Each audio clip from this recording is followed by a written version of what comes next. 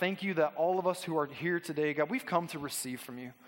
But Father, you have so much more that you want from us. You want us to contribute one to another. You want us to be involved in each other's lives, to give and to receive. So I pray that today you would give us that revelation, that you would help us, and that you would guide us into the healthy relationships that you have for our lives so that we can flourish in your kingdom. In Jesus' name, amen. Amen. Well, over the last 3 weeks, we took a break in the middle, but we've been in a series called Missing Pieces. And we've talked about a few things. We've talked about what it means to be in relationship in the body of Christ, and we've also talked about what it means to be a godly or a healthy friend within the context of Christianity. And we've referred to a lot of different passages of Scripture. We've gone into the New Testament, and we've talked about what it means to be the body of Christ and how God is calling all of us to take our place in his body so that the body overall functions the way that he intended it. We've talked about all of these things, but there's one particular passage that we've looked at many times, and I want to refer to it again this morning. And we read through it in first service, but I'm just going to refer to it very quickly. In Acts chapter 2, we see the birth of the church. We see the day of Pentecost where the Holy Spirit descends upon the early church believers. We see that that's a witness to other people who come in and they're like, wow, we want to find out what that's all about. And so the early church began to thrive, and we see that suddenly thousands of people go from not knowing Jesus or not believing in him to suddenly becoming followers of Christ because of the witness of the Holy Spirit. This amazing thing happens, and then suddenly the church begins to flourish. And as God is adding to their number, it says at the end of Acts chapter 2 and in verse 42, it says that God, or that the early church believers continued in 4 specific areas of their devotion. I want to highlight these 4 things real quick. It says, number 1, that they continued in the apostles' doctrine or the apostles' teaching. They continued in fellowship. They continued in the breaking of bread, and they continued in prayer. Now, the apostles' doctrine was important because those were the guys that had spent time with Jesus. And now that the early church is forming, those men who had been around Jesus, they've received guidance from him. They had caught on to the heart of God. They became the influential voices in the early church world that kind of gave the early church its direction and its bearings. They knew where to go because of the voice of the apostles that was speaking to them. Played such an important role. I want to look at the third thing real quick, the breaking of bread. That's such a practical thing, but there was a lot of work that was being done in the early church. And when you look at what was happening, Scripture tells us in Acts 2 that they held all things in common. It was like if I had something that you needed, I was just willing to part with it because you needed it more than I did. Or if there was a need that I could meet because God had blessed me with an abundance, I said, you know what? What God has given me is not for me, it's now for you because God has given me an abundance to be a blessing to you. You know, we talk about being blessed to be a blessing. That was the exact picture of it there in Acts chapter 2. But there was a lot of work that was being done. And one of the most beautiful things that took place was this common breaking of bread. It was like when the work was set aside, the believers would come together and say, we can at least share a meal together just to enjoy each other's company. It was just that simple in the early church. And then the fourth thing that it says that the believers devoted themselves to was prayer. I think prayer is pretty obvious. How many people realize we need to have a prayer life if we're in a relationship with God? The thing that's so beautiful about prayer within this context is that if you were to kind of try to put yourself in the shoes of one of these early church believers, your prayer life had just gone to a whole new level because now suddenly God is not external. The Holy Spirit lives here. God lives here, which now means that I can have a relationship with God, but there's an open line of communication because God doesn't live externally of me. He lives deep inside me in my heart. It was this beautiful thing. So these were common elements that all the early church believers had. But there's a fourth thing I want to point to really quickly that's the main thing I want to look at today, and it's this idea of fellowship. Fellowship. The early church believers understood that fellowship was incredibly important. I think today that fellowship, if you look at those 4 things, fellowship and probably followed closely by the breaking of bread together, fellowship is maybe the most overlooked important element in the church world today. So many of us absolutely neglect the fellowship that God wants to bring into our lives and that he wants us to have within his house and within the body of Christ.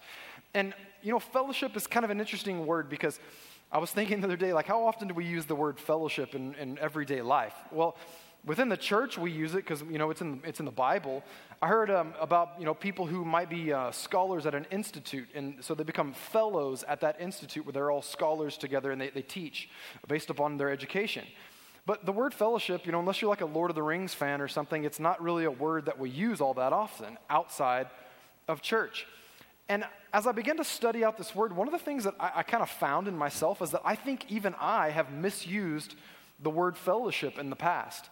Because for a lot of us as Christians, we look at fellowship and we think that it only means people just getting together and having a good time. Like we'll say, oh yeah, we had some really great fellowship at the restaurant or whatever, you know. And sometimes that can be the case, but fellowship is a whole lot more than just getting together and having a good time. And I want to point this out to you in Scripture, because if you remove fellowship from what the early church was doing, then it's very easy that the church could have gotten off track because it was playing such a key role in the early church. Now, personally, I believe that if you had taken out any one of those elements, those four things we talked about, it would be hard to still call it a church. But fellowship was vital, and they understood, the early church believers understood that fellowship had to be included in what they were doing because everybody mattered. Everybody mattered. There was a place for everyone in the community. They valued those who were outside of it, so they opened their lives and opened their arms to bring people into that community by sharing what they had, giving to others, and receiving from others. Now, if you look at that word fellowship, I want to take a little bit of time to kind of break this down. And if you've been taught a lot about fellowship in the past, you'll know what the original words are here in the Greek. But the original word for fellowship in the Greek writings is the word koinonia or koinonia, however it is that you would pronounce it. And when you look back at what the meaning and the definition of that original word is, it has a few meanings. And I want to walk through these real quick. That word koinonia or fellowship, it means this. It means association, community. It sometimes means communion, joint participation. Another line of definition for this is the share which one has in anything or participation. Another definition for this word koinonia is intimacy. That's such an interesting word because it's like I have to let down the walls that surround me to let you in, and you have to do the same. We have to be intentional about letting each other into each other's lives. That word intimacy, that's not a word that we use very often because we don't like to be intimate with too many people. We like to stay to ourselves. We like to keep our private things private. We don't like to let anybody in here get close to us and speak into our lives or even know about what's going on in our lives. But yet, that definition is right there for the word fellowship, intimacy. And then finally, the definition of fellowship or koinonia, a gift jointly, remember jointly, given back and forth, contributed, a collection, a contribution, as exhibiting an embodiment and proof of fellowship. Everything about the word koinonia tells us that fellowship is a whole lot more than just getting together and having a good time. Fellowship is a great exchange where I have something to give to you and you have something to give to me. That's the way that God intended the body of Christ to work. We all have a place, we all have something to offer, and we don't just receive, but we also give to one another. Now, I did a little bit of a deeper dive on this because I wanted to see where else this word was used in the New Testament. And I know that not everybody studies the Bible this way, but we do this a lot for the way that we want to teach it on Sunday. The word koinonia, that Greek word, it appears in the New Testament 20 times. And of those 20 times, it only gets translated into the word fellowship 12 times, which means that 8 times it gets translated into a different word. And these are the different words that it gets translated into. Besides fellowship, it's communion, communication, contribution, and distribution. These are all action words that involve and include other people. Every time that we see that word, it's referring directly to our spiritual relationship with God the Father, God the Son, and God the Holy Spirit, and one another. In other words, fellowship is an incredibly spiritual word.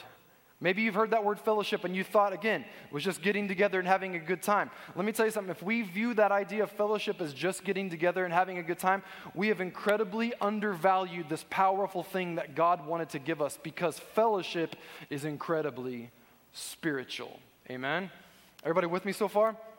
Now, the early church understood this, and the reason why was because this is what was taught to them straight from the heart of Christ. This is what Jesus told the early church. He cared about the missing pieces. He wanted to include everybody who was currently or previously outside the flock, outside the circle.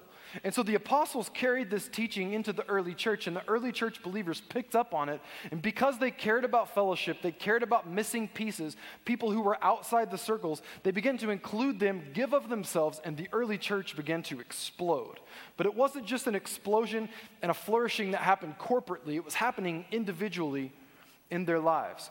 So here's what we know. Fellowship is incredibly spiritual. And if we do not intentionally include fellowship as a key element in our Christian life, we are settling for a lesser form of Christianity and missing out on one of the most important ways that God wants to bring blessing into our lives. I would say this: don't allow fellowship to be a missing piece of your walk with God. Because if you are walking out your walk with God by yourself thinking, well, it's just me and God and nobody else matters, you are missing a huge part of the equation. Now, let's take this a little bit further. Where does this whole idea come from? Where does the thought come from? Well, again, the apostles taught this to the early church because they got it from Jesus. Jesus talked about this in Luke chapter 15. So if you got your Bibles there, would you go with me to Luke 15? I want to spend the rest of the time that we have this morning in Luke 15. Luke chapter 15. When I was in Bible college in Australia, I lived about a mile or so from where the campus was at our church. And I would walk from our apartment to school every day, and I knew what God had put in my heart to do with my life. And I began to kind of walk it out and pursue it and study it. And when I was in Bible college, I knew, Zach, get ready, because the day is coming where you're going to preach. That's what you're going to do.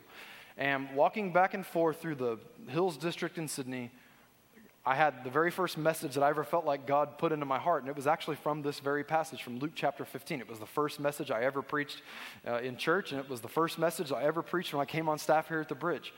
I don't want to preach the same message today. I want to do something different, but Luke 15 is an incredibly significant passage of Scripture because Jesus does something that he doesn't do anywhere else in all of the Gospels. He tells 3 consecutive stories or parables all in a row that were all about the same thing. He doesn't do it anywhere else that's recorded in the Gospels.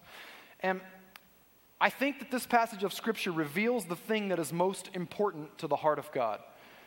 For all the Christians here today, I just want you to ponder this question for a moment. We're living in some crazy days. Does anybody recognize that we are living in some seriously crazy days? You know, Scripture talks about wars and rumors of wars, and we're like, check.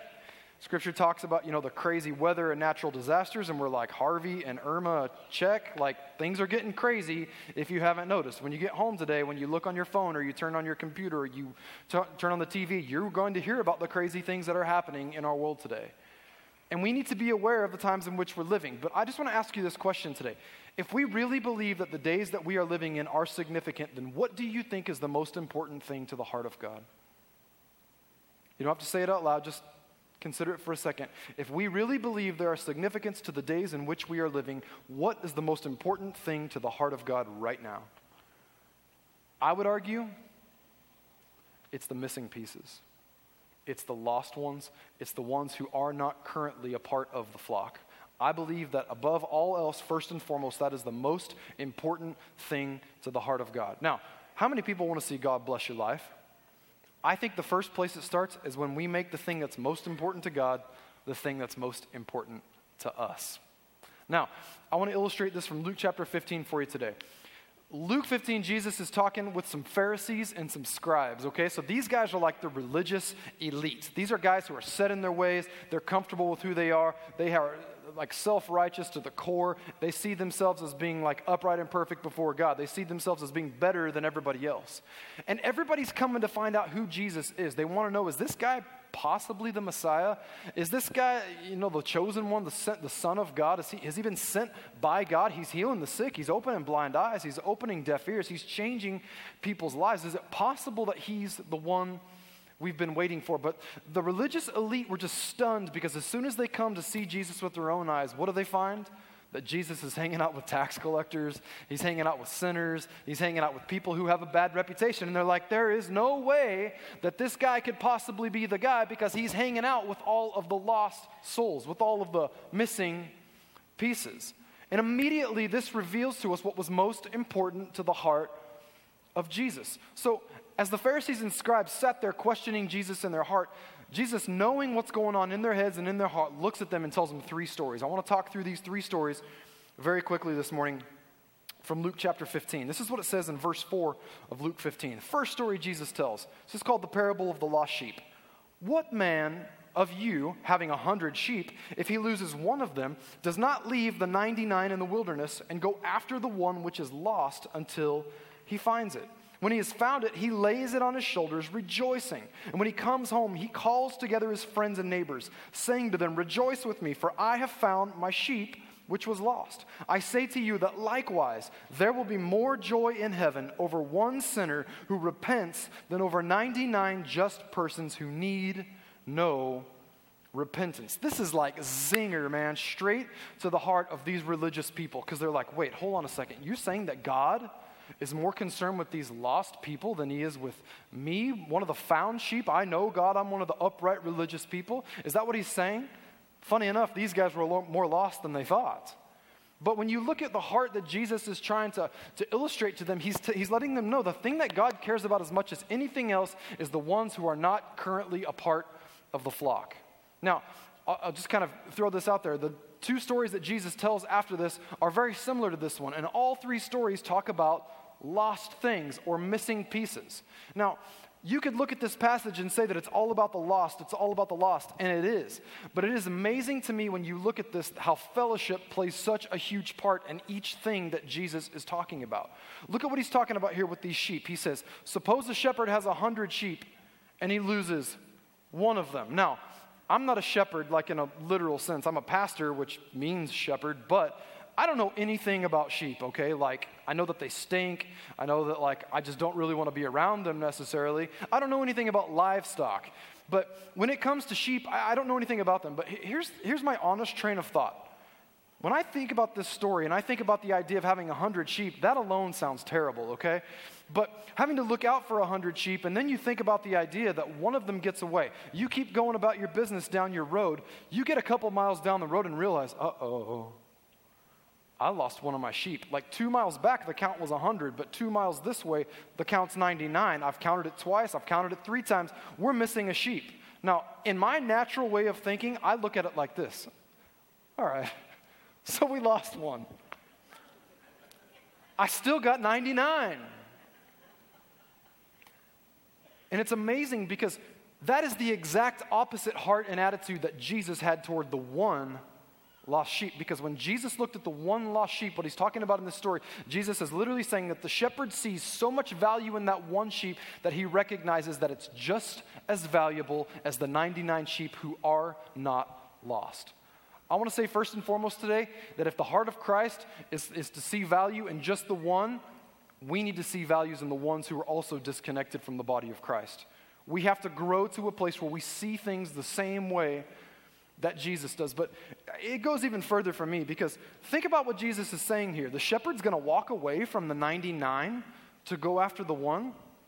I mean, if you could lose one sheep while you're supervising 100, what's going to happen when you walk away from 99 sheep, leave them unsupervised, to go and try to find the one who's gotten lost? I mean, when those 99 sheep are left to their own devices and the shepherd's not around, what are they going to do? Are they going to care enough about me running off to find the one lost sheep that they actually stay together so that when I come back, everything's good? Here's the reason I make this point. I think one of the reasons why the body of Christ as a whole hasn't been as effective as we need to be in reaching the lost sheep is because we are oftentimes more concerned about catering to the 99 than we are about going out and finding the ones. I mean that so wholeheartedly. And listen, that's not a condemning word or anything like that, but here's the thing. There are a lot of us that when we come to church on a Sunday and we look around and see so many people gathered, we're just like, wow, this is just awesome. And listen, it is awesome to come together as the body of Christ. I mean, when we get back into the office on Mondays and we're looking at, what the weekend that was, we always look at the numbers to see how many people were here. We want to know how many, because every single number represents a life. But can I tell you something? We could see the number of people that come to this church just grow and grow and grow, but it will always be an unsatisfying and unsatisfactory number as long as we know there are ones out there who are not a part of this flock. You understand what I'm talking about this morning? Is everybody with me today?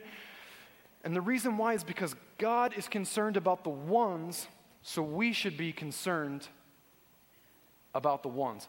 Scripture says that when that shepherd goes out and he finds that lost sheep, he picks him up, he puts him over his shoulders, and he comes back to the flock rejoicing. Look what I got. I found our lost sheep. The one that was missing has been brought back. And it's from this part of the passage where we get this idea that every time one sinner repents, there's a party in heaven. The angels rejoice over that one decision that one person made. I mean, heaven rejoices over this. Heaven absolutely throws a party over it. And I want to ask you a question this morning. How much do we care about seeing those ones come into relationship? Do we celebrate that the same way that God does? Do we celebrate it the same way that the angels do? Because if it's important to God, it ought to be important to us. Now, we were talking about fellowship when we started. How does this all relate to fellowship? I think the one piece that Jesus is wanting to point out here, what's he talking about? The 1 and the 100. Everybody needs to know, whether you're currently in the flock or you've yet to come in, there is a place for you in the family of God. And as people who are already sheep of his pasture, we're a part of the flock, we need to have the attitude that lets the world around us know there's room for you in this family. There's a place for you in this house. There's a place for you in the body of Christ. Come in, get connected with God, and get connected with the rest of us, because we have something to offer one another, let alone the thing that God wants to do in your life. Amen? I could spend a little bit more time talking about the party side and the rejoicing side, but we need to move quickly here. Second story Jesus tells right after that tells the story of the lost coin. Look at verse 8. Or what woman having 10 silver coins, if she loses one coin, does not light a lamp, sweep the house, and search carefully until she finds it? And when she has found it, she calls her friends and neighbors together, saying, Rejoice with me, for I have found my piece which I lost.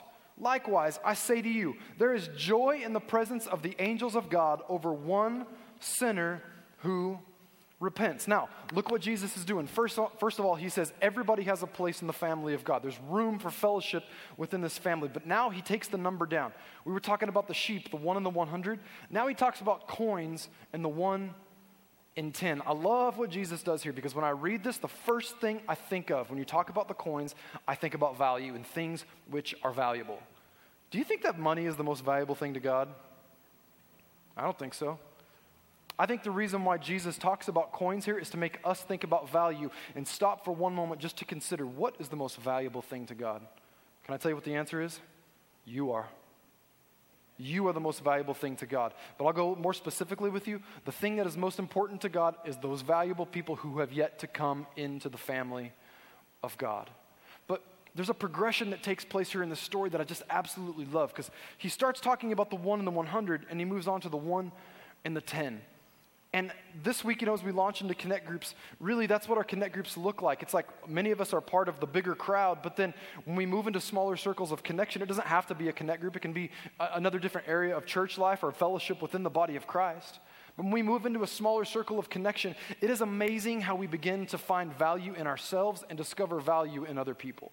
I'm always blown away by this, because as I look back over time, I get blessed coming into the house of God, and I love being a part of this body, this fellowship, this community of believers. But can I tell you, the most important things that have happened to me in my Christian walk, the most encouragement I've ever got, was when I got around other like-minded people in smaller circles of connection, and they begin to pull the gold out of me, and I begin to pull it out of them as well. Because value will always be found that way. God placed it there intentionally, that we would have to dig for it. We would have to dig for it. Look at this woman. It says in this parable, it says that this woman, she loses 1 coin out of 10. She doesn't say, well, hey, I got 9 more. No, she says that 1 is as valuable as the other 9. So it says in the story that what does she do? She scours the house. She sweeps the house. She cleans the house. Every nook and cranny, every single place of that house, until she finds that 1 coin that she's been looking for. She does everything that she needs to do to find that coin. And when she finds it, what does she do? She celebrates. It says that she calls her friends and her neighbors, and she says, come celebrate with me. Come rejoice with me, because that which was lost has now been found. And I'm so just fascinated by this, because when I think about this, the people that I think about are our Connect group leaders. I remember, I told this story in first service. When my wife and I got married, we wanted to lead a Connect group in our church. So we decided to, lead a Connect group together. And, let's just say that we're kind of wired a little bit differently. Ashley's like, let's throw a party. Let's have people over. Let's put a bunch of food on. Let's go to the store and stock up. And I'm like, whoa. I like it kind of quiet at the house. I would much prefer to go out somewhere public so that we don't have to do all that work. And, Ashley would say something like this. She would be like, you know what we should do? We should have everybody over on Tuesday night, and we should play these games, and we should make this food. And I'm like, whoa, babe, hold on. If we're going to have everybody over a house, you know what that means? That means we're going to have to clean the whole house. We're going to have to get everything ready. We're going to have to go buy a bunch of food. We're going to have to go do all of these things, because that's kind of the way that I'm wired. I'm like, that's just way more trouble than I'm wanting to go to. And I remember like literally having these conversations not once, but multiple times when we were planning our Connect group. And Ashley would literally say to me over the phone, she's like, hey, okay, slow your roll a little bit here. What's most important? Why are we doing this? Is it for our convenience? Or is it because there are people in our church who are disconnected? There are people in our lives who are disconnected. And if we will welcome them in, not only will they come into a relationship eventually with God, but they will find the value that he has placed in them because we will begin to pull it out of each other. That's the literal reason why we were doing it. And this woman, not this woman, my wife, but this woman in the story, this woman in the story, when she began to realize that she had lost something of great value, she did anything and everything in her power to make sure that she found it. And I want to tell you something, that the value that God has placed within you and within me is something that is worth searching for. It's something worth digging for. It's something worth cleaning for. And if that means that you got to clean the house to have some people over to find it, then so be it. I'm so incredibly grateful for our Connect group leaders because those are the people that say, hey, we're willing to do that. We'll have you over. We'll clean the house. I remember telling my wife, I'm like, babe, and then when they leave, we're going to have to clean the house again. But the heart of people who see things as important the way that God does, we say, God, that's important to you, so it needs to be important to me. We're willing to go the extra mile to bring people into fellowship with God and with his family. Amen? Now, last story. We don't have enough time to read the whole thing. First, Jesus tells the story, the parable of the lost sheep. Then he tells the parable of the lost coin. You might know both of those, one of those, but the third story he tells is probably the one that all of us know. It's the parable of the lost son, or the parable of the prodigal son. We referred to this a few weeks ago. I did when I was speaking here in the church, and this young man, he comes to his dad and he says, Dad, you've worked your whole life to give me this great inheritance. I know that, I'm going to inherit so much from you, but I'm really tired of living by your rules and living under your roof, and I want life my way. I want to go and do with my life what I will and what I want to do. So would you please give me my inheritance now? Give me what's coming to me now. I don't want to wait until the day comes that you've moved on. I want what's coming to me now so that I can go and do with it as I see fit. And the father, in all of his love and grace for his son, says, all right, it's yours, son. He gives it to him. And he gives him everything he worked his whole life for. And then Scripture says that the young man runs off and he just absolutely wastes it all away, chasing after his own pleasures and his own desires, and doing all of these things that were never permissible within his father's home. But now he goes out to figure out life for himself, to satisfy all those inner longings that he had. And when he gets to the end of it, he's run out of money and he's completely unfulfilled, not to mention the fact that he's got an empty stomach and no money to buy food. Until one day he's standing looking at some pigs that are being fed, and he says, man, these pigs are eating better than I am. If I could just get some of those scraps. And he says, even the servants at my father's house who feed the pigs, man, they got 3 square meals a day. My father gave me my inheritance, everything he'd worked his whole life for, and I've just run off, and I've just absolutely squandered it. Man, I could never go back home. I could never run home. I could never go back and tell my dad what I did with what he gave me. Because if I go home, man, I'm going to be shamed. He's just going to look at me and say, what have you done with everything that I gave you? But having nowhere else to go, Scripture says that the prodigal son runs back home. And we all know the rest of this story. But it's just so beautiful because I think so many of us, including me, have experienced it when we came back to God. We found that God wasn't there waiting to judge us, smash us over the head. He was waiting there with his arms wide open with the light on the front porch saying, hey, where you been? I've been waiting on you. And I love that story because we all know that what happens is he throws this big party. But there's another side to it that is the test of our character, if we're believers, if we're followers of Christ. And it's found at the end of this story. Look at Luke 15 real quick, verse 25. The prodigal son's older, not so prodigal brother said these words, or it says this about him. It says, now his older son was in the field, and as he came and drew near to the house, he heard music and dancing. So he called one of the servants and asked what these things meant. And he said to the older brother, your brother has come, and because he has received him safe and sound, your father has killed the fatted calf. We're throwing a party. It's like prime rib for the next 3 weeks or whatever. Verse 28, but he was angry, and he would not go in. Therefore his father came out and pleaded with him, to the older brother. And he answered and said to his father, lo, these many years I've been serving you. I never transgressed your commandment at any time, and yet you never gave me a young goat that I might make merry with my friends. But as soon as this son of yours, like it's not his brother anymore, As soon as this son of yours came, who has devoured your livelihood, everything you worked for, with harlots, you killed the fatted calf for him?" And he said to him, "Son, you are always with me, and all that I have is yours. It was right that we should make merry and be glad, for your brother was dead and is alive again, and was lost and is now found."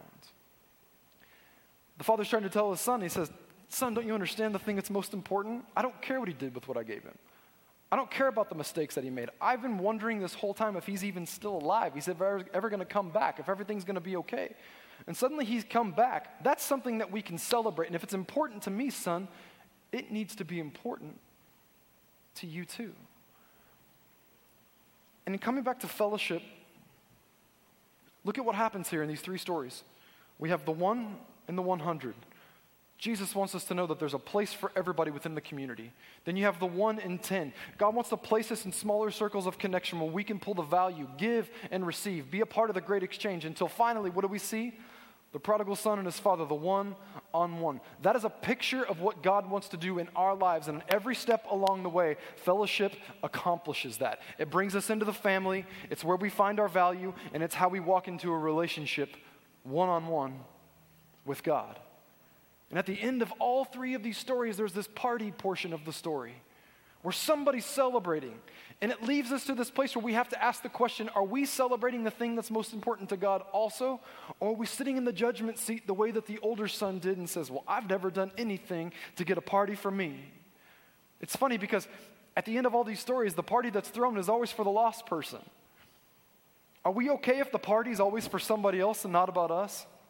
Are we okay with that? Because what's important to God is seeing the missing pieces be found and brought back into place. In closing, last thing I want to say, last story I want to tell you. I was at a conference a few weeks ago and I heard this, a pastor that's speaking. As a pastor I have a lot of respect for, and he has a son that's, his youngest son is high-functioning autistic, and he told a story about going on vacation with some family friends and his son got lost. They were all standing in a coffee shop and they were getting coffee. And while they're ordering coffee and waiting, their son kind of slipped out one door, went into the shop next door. And when he went to this shop next door, everybody got their drinks and all went out the other door, the other way. And it wasn't for 15 or 20 minutes that they began to look around and realize that they had lost their youngest son. And knowing how he might react socially and that he might be quickly frightened because he didn't see anybody that he knew, anybody that was familiar to him around him, they all began to get very worried and scared because they're like, we don't know how he's going to react. We can't find him. We can't see him. We don't know where he's at. And immediately, everybody in the family began to scatter and go different directions to try to find him. And this gentleman that was telling the story, this pastor, he says, "I didn't know what to do. I didn't know who to talk to first. I didn't know which direction to run." He said, "When I walked out the front door of the coffee shop, walked back to the coffee shop I'd come from, I saw a security guard who had a radio on. And I thought he could probably radio to other security guards in the area and we can locate my son quickly." And when he walked up to this man, he said that this man responded to him as if he could absolutely care less about where his son was. He said, "Sir, it seems to me that right now you have more power than anybody else to be able to locate my son, if you could just radio into some other people." He said he began to look at me and say, "Well, where was the last place that you left him?" And he said, "Do you think I haven't asked myself that question 30 times now?" And he said, "Why don't you seem to care about this as much as I do?" And he said, "I'm panicking. I have tears coming down my face, and all that I want is for someone else to care about this the same way that I do." And he goes, "I look back now and I read through this passage of Scripture in Luke chapter 15. He said, "And I sometimes wonder, did the thought ever occur to me, well, hey, I still have 2 other kids. So if I lose this one, no big deal." He's like, "No." He said, "That's my son. That's my son. I was in the room when he was born. I've watched him grow up his whole life. We've watched him overcome so many obstacles. And if anybody thinks that I'm about to give up," he's like, "I laid down my life for that kid." Well, guess what? Jesus laid down his for us. And he said, he is just as valuable as the 2 that I'm already able to locate. And I'm not going to stop searching until I find him. And eventually they found him. They brought him back, and the way that he says it, he's like, there's this amazing feeling of relief. It was like we wanted to throw a party because that whole stress and anxiety had gone away. I sometimes find myself asking the question, the amount of people that I know of personally in my life, the ones who are missing pieces, who appear to be lost souls, who appear to be disconnected, how much do I care about them coming into a relationship with God and being connected to the family of God and being in fellowship with God and his people? How much do I care about that? Because I think every single day of our lives, the heart of God beats for the missing pieces, for the ones who are disconnected, for the ones who are lost, and the ones who have not found their place. And if God looks down at us and sees that we don't care, how much does that break the heart of God? I believe that God gave us fellowship so that we can care for one another, so that we can contribute to one another, but that so we can also care about helping people who are outside of the flock, outside of the family, know there's a place for them, that we can pull them close and pull the value out of them and pour into them as they pour into us, and that together we can walk into one-on-one individual relationships with God. But it all starts with understanding that what's most important to God has to be most important to us as well. Amen. Can I encourage you today? I want to end on a low note. I want to lift up a little bit, and I want to say, God created you for fellowship. You have something to offer the people of your world, and they have something to offer you. Don't neglect this beautiful gift that God has given to us called fellowship, the great exchange where I give and I receive and you receive, because it's not just a thing where we get together and enjoy each other's company. It is incredibly spiritual, and God designed it that way. After service today, we're going to have our Connect Group Expo outside, and obviously this message has been very intentional for what's happening this fall, specifically with Connect Groups. But can I just tell you, man, if you're outside of a relationship, a fellowship with other believers who can gather around the same purpose that you want to pursue with your life, find a circle of people that you can pursue purpose with and see God just go to work in your life and bring blessing and use you to be a blessing as well. I encourage everybody to find a place in the body of Christ and experience fellowship. Amen? Amen. Father, we thank you for your word this morning. Thank you for your goodness, God. We thank you for your grace, your mercy, your love and compassion that saved each and every one of us. We celebrate that. Father, we also recognize, Lord, that there are people that are outside of the family, and you are not okay with it. Your heart breaks for people who are missing pieces, who appear to be lost souls, who are disconnected from your family and from you. I pray, God, that we would care so much that we would take on your heartbeat to see people come into fellowship with you and with your family, that we would do what we need to do. We would take our place. We would make your priorities our priorities. And truly together, as we are the assembled body of Christ, we would function at an even higher level. God, seeing your church move forward in our life, finding purpose and fulfillment. In Jesus' name. Just real quick, with heads bowed and eyes closed, maybe you're here and you feel like a relationship with God is the missing piece in your life. Maybe if you look at the family of God, you feel like you're the missing piece. Maybe you feel like you've been the lost soul, the prodigal son, the missing coin, the lost sheep. Maybe you feel like that's you today. Maybe you feel like you've been wandering aimlessly, looking for purpose, trying to find salvation and redemption. I want to tell you something today, that God has placed value deep inside of you. So much so that he sent Jesus to take your place and my place on the cross so that we could have redemption and forgiveness for our sins, that we could walk into relationship with him because of the bridge that Jesus built. God extends grace and forgiveness to us, but it's up to us to cross that bridge and walk into relationship. And the way that we do it is by accepting him, believing him in our hearts, but also confessing with our mouth and making a decision. Jesus, I want to follow you. If you want to find that salvation, if you want to find that forgiveness and then the purposes that he has for your life, it starts with a simple prayer and a commitment. We're going to pray that prayer in just a moment. And I want to invite every person in the house, if you've never made that decision, but you know today you need to walk into a relationship with God, would you repeat these words after me and mean it with everything inside of you? If you need to make a recommitment of your life, do the same. We're going to pray this prayer now. Say, Jesus, I thank you for taking my place on the cross. I believe you died for me and that you rose again for me. I want your salvation. I want your forgiveness. I want your purpose. So today I choose you because I know that you love me. I'll live my life for you because you gave your life for me from this day forward. In Jesus' name, amen. Amen. I know that's a really simple prayer, but it's a prayer of commitment, and it's something that we do as step one in starting our relationship with God. We would love to help you if you made a decision today to start that relationship and continue on. If you're here today and you made that decision, we want to put a free gift in your hand. It's called The Next 7 Days. It's just a simple book, a simple tool to help you start that walk with God. There's 2 ways you can get it. Right after service, we'll have some prayer teams down here.